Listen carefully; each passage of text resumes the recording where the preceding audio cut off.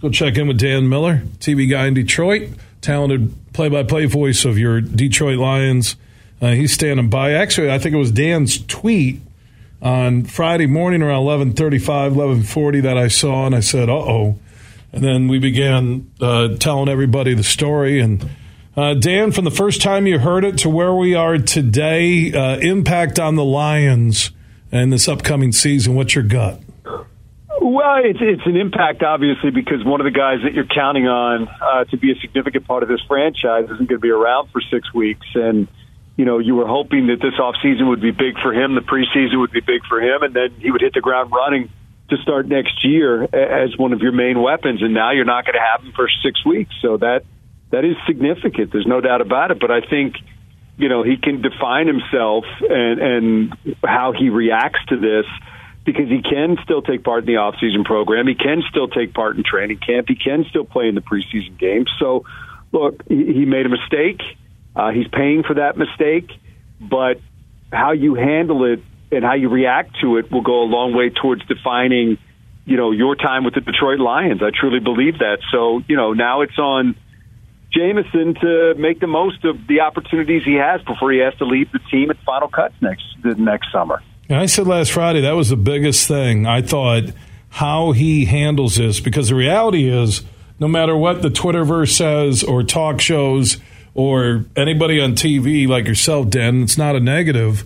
He has to deal with the fact that he's lost close to $7 million in guaranteed money because he didn't follow the rules. Well, whatever the dollars are, this is an impact on him, and it is an impact on the organization, and everybody's got to find some way to deal with it. There's a personal side of this. There's a football side of this. There's a financial side of this. There's a lot of different things that go into it, but, you know, to put it simply, it is what it is. So you've got to now say, okay, this is my reality. How do I make this the best reality that I can and you know, deal with a mistake that I've made? Dan Miller, radio voice of the Lions, TV guy in Detroit, joining us here on the Huge Show across Michigan. Losing Jameson for that 6 games, does that change if you're Holmes and Campbell in that Lions war room when you're sitting on that second pick at 18, whether you trade down, trade up? Do you look stronger at a wide receiver now? I think it's on your board. I mean, I don't know that it puts them in a desperate situation. I think they still have time to address that. I do think you have to address it because it's 6 games, and your depth chart is now significantly thinner than it was.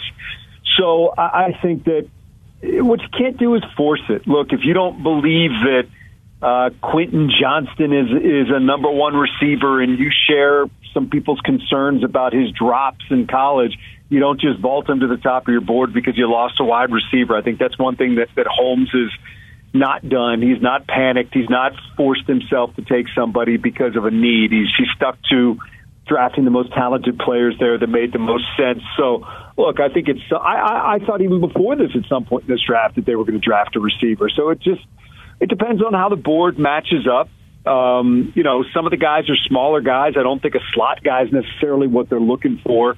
You know, you got one of the best slot guys in the league in Amon-Ra. So I think that it just depends on how things match up. But to your point, I do think it is something that will have to be addressed by trade or by free agents, obviously very, very thin at this point. There's not much left out there, or by somebody in this draft. But I don't know necessarily that it vaults to the first round where you have to grab somebody in there in what, you know, a lot of people consider to be not the best wide receiver draft that we've seen in quite some time. And look, beauty's in the eyes of the beholder.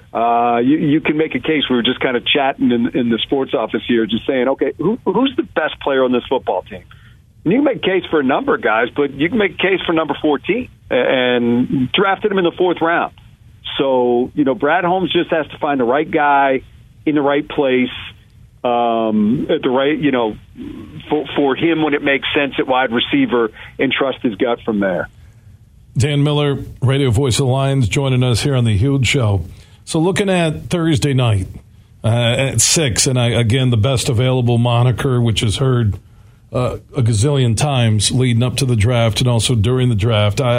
Are they in that best available when they're at 6 if a guy falls to them, no matter what position they're taking him, or do you think there's a different strategy?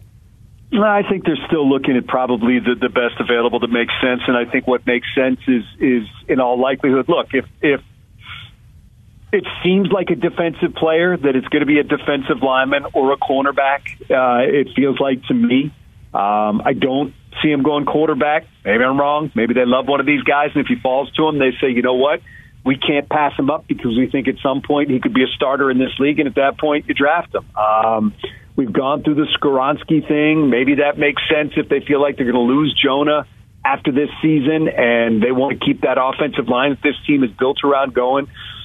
At the top of the list for me, I would say it still feels like it's going to be one of those defensive linemen or it's going to be a cornerback. And it just depends on how this thing breaks. I mean, all of a sudden we're seeing Tyree Wilson go above, Will Anderson. Is that a fact? Is this going to be the second year in a row that somebody in front of the Lions drafts a defensive lineman based on potential more than output, which is what Wilson would be over Anderson? But it would be understandable if that's the way they see it.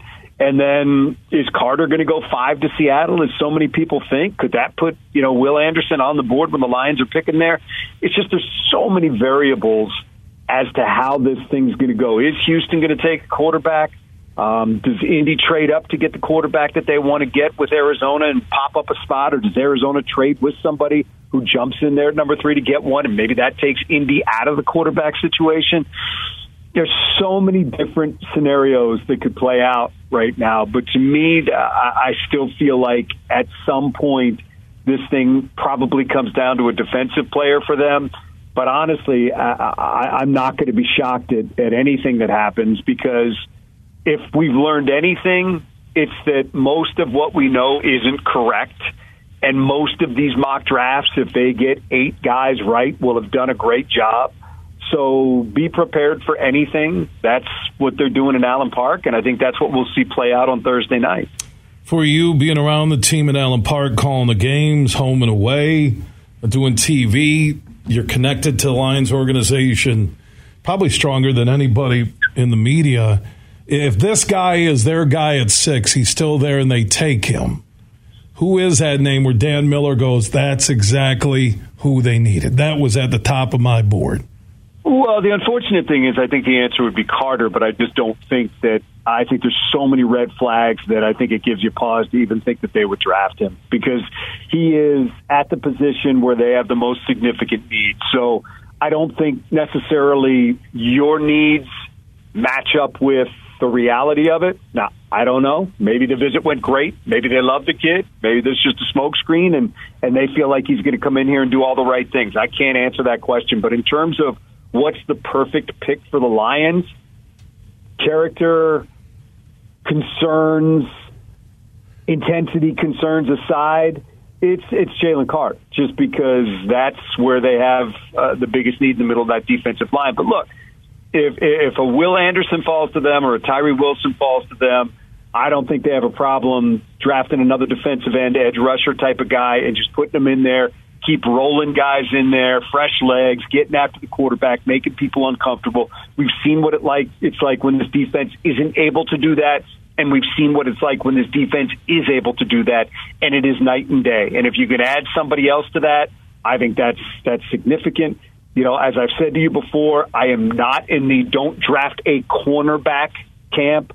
I think if you truly believe that Witherspoon or Gonzalez is your guy at number 6, and might be your starter in 2024 if he's not a starter in 2023 based on injuries, then that's something that you have to look at as well, because I think long-term, and by long-term I mean next year, you've got question marks in terms of you got a 1-year deal on Mosley and a 1-year deal on Gardner Johnson.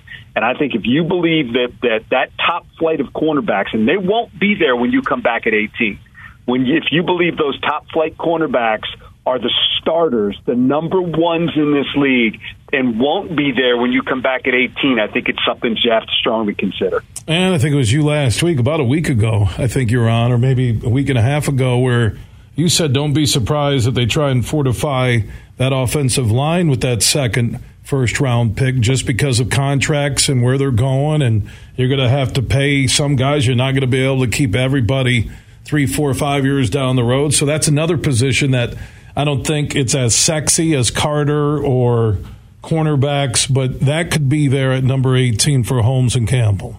I think that's a definite. I think that, look, we went through a phase of mock drafts where that was a consideration at number 6. And I'm not going to grab my chest and fall over if that happens at number 6, if they say Skoronski's our guy and we're going to plug him in and we believe he can play tackle if need be, but we're also going to plug him in at guard and he can be that guy. Look, this team is built around this offensive line. You've paid Decker. You've paid Ragnow. You're going to pay Panay. With all due respect to Jonah, I don't know if they're going to be able to pay Jonah as well what he's going to make as a guard. And if you have a chance to get somebody on a cheap rookie contract, cheap by contrast, that probably is a consideration for them. I mean, again, what is the calling card of this team? It's that offensive line.